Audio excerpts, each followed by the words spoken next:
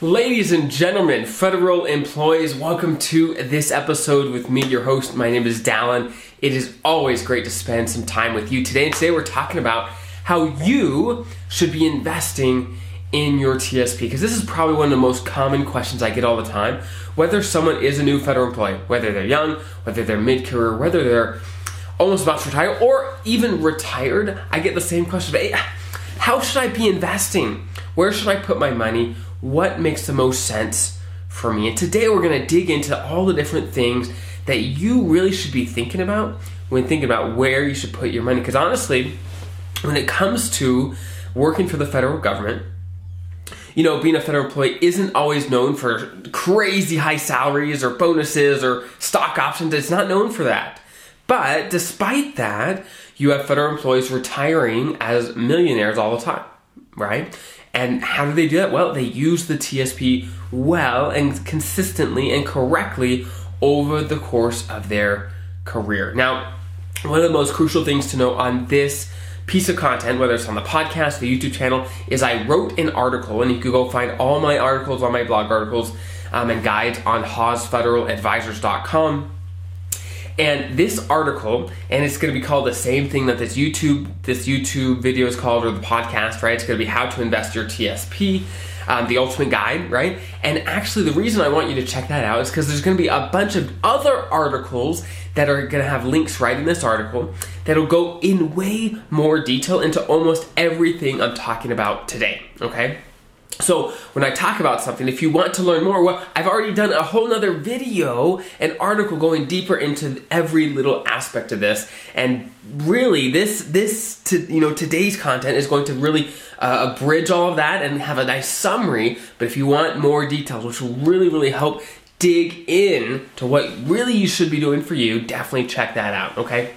So when it comes to, deciding how you should be investing your TSP, the first thing that you have to really understand and know is the funds, right? I need to know what funds I can invest in. And so once you know that, then you're started, right? So really there are 5 core funds. And again, if you go to the article, there's a linked article there that goes through all the details of these 5 funds, exactly what they're invested in, so you understand what exactly your money is in. But long story short, the summary of that is there's really aggressive funds and conservative funds. And those are one of the most crucial things to understand. First, the G fund and the F fund are the more conservative funds, right? Where over time, what that means is they're not going to grow very much, but they're not going to be very volatile either, right? The aggressive funds are the C fund, the S fund, and the I fund, okay?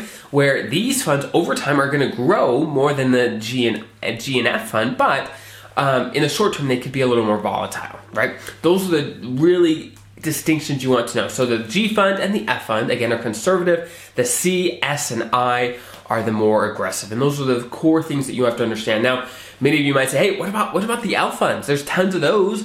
What are those all about? Well, long story short, the L funds are just different combinations of the 5 core funds. They're not unique and distinct funds by themselves. They're just different combinations, and they will automatically get more conservative the closer you get to the year that the certain L fund is named after, right? So, for example, the L2035 fund is going to get more and more conservative the closer we get to the year 2035, right? That's kind of how it works, right? So those are the basics of the funds, right? Again, go check out those other articles and videos to go deeper into that. That's the core of it. Now, to dig into, okay, let's say you're working. It's during your career. How should you be investing your TSP? And I think it's helpful to start on the extreme. So if someone's in their 20s, right? Well, what your TSP is designed for, and I assume what you're using it for, is to be prepared for retirement, right? And if that is the case, then in your 20s, you're probably not going to be needing that for 30, 40 years sometimes, right? A long time, depending on how long you plan on working, right? And if that's the case, well, the vast majority of your money, if not all of it, should probably be in something pretty aggressive, right? The C, S, and I funds. So what that means is, in the short term, will you have a little more volatile TSP, yeah, you will. It'll bounce around, but over time, it's going to grow way faster than the G&F fund, right? Way faster. So, and that's kind of the one extreme, right? On the other extreme is, okay, what if you're retiring tomorrow? What should you do then, right? Well, this is how I approach it. Again, I have a whole nother video on this, so definitely check that out to get more of the details. But this is the basic approach that I use. Is as someone gets closer to retirement, the needs that they have become a little more nuanced, right? Where when someone's young in their career, most 20-something, federal employees should be invested in their TSP pretty similarly.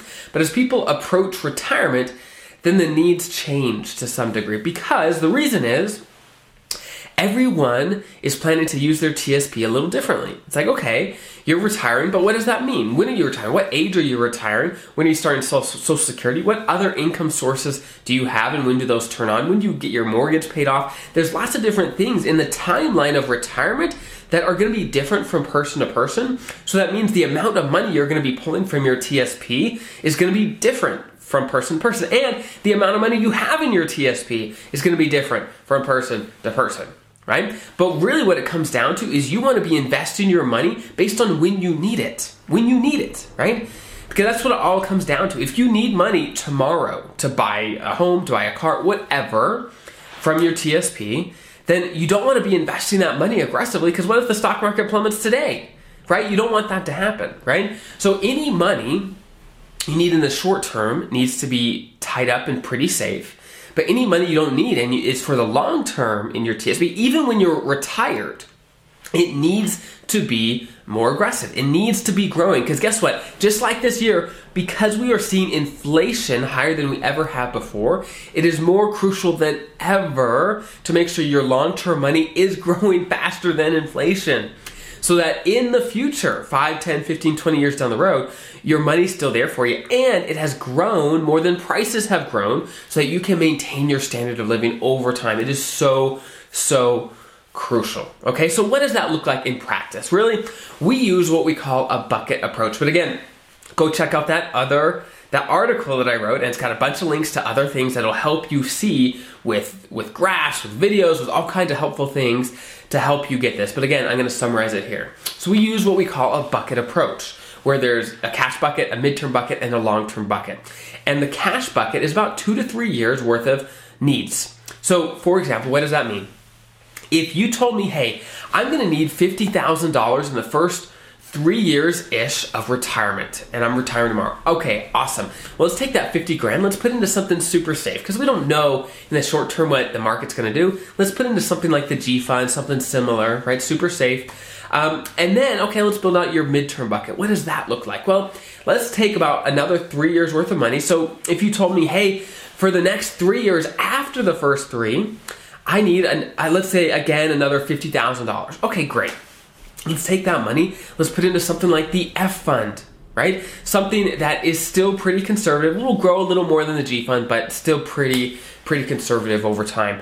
And so as a result, you've got about 5 to 6 years-ish worth of money tied up in pretty conservative funds to fund the first 5 to 6 years of your retirement, and it's really not going to be volatile.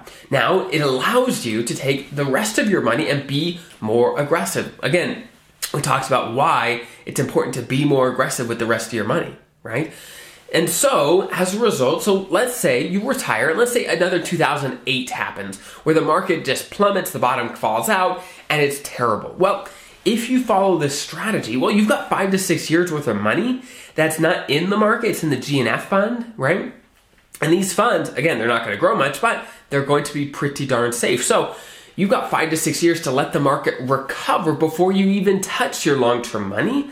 And so you don't have to take money out of your long-term money when the market's down. You don't want to do that. It allows you over time to buy low, sell high over time, to do that consistently. So that is a framework. Again, if you look online, there's tons of frameworks and strategies and things when it comes to investing in retirement. But in my opinion, this bucket strategy makes sense, right? And it's simple and fairly easy to use and execute on in retirement. So if that's helpful for you, awesome. If there's another strategy online you find that works better, awesome. The most important thing is that it works, right? And that you're able to execute on it consistently over time in retirement. Those are the two most important things. Is, okay, can I do this? Can I do this? And does it work, right? Will it ensure that I'm not going to run out of money, that my short-term money is going to be there when I need it, but also my long-term money is growing at a rate good enough so that I don't have to worry and stress about having money, 10, 15 years down the road, right? So those are the most crucial things, again, when it comes to retirement, what you want to plan for, right? Again, your TSP is for retirement, okay? So again, those are the two extremes that I think really kind of paint the picture of what your TSP is designed to do. Is, okay, at the beginning of your career, you want to be aggressive. And when you're about to retire, it doesn't mean you want to be super conservative. It means you want to be more conservative, but you want to build out these buckets so that you have the money when and how you need it. So I hope that was helpful. If you want to know more about each individual thing that I talked about, again, go to the article I wrote on my website. It's going to be called How to Invest Your TSP, the Ultimate Guide. Check that out. There's going to be tons of helpful things in there to learn more and to get really some details on this topic. So I hope that was helpful. If this is helpful for you, if you found value in this information, please consider subscribing, join the community, sharing. It really helps us out a lot, and it helps out whoever you share this great information with so that they can be just a little more comfortable and confident in their future and in their retirement. So have a great rest of your day. We'll talk soon.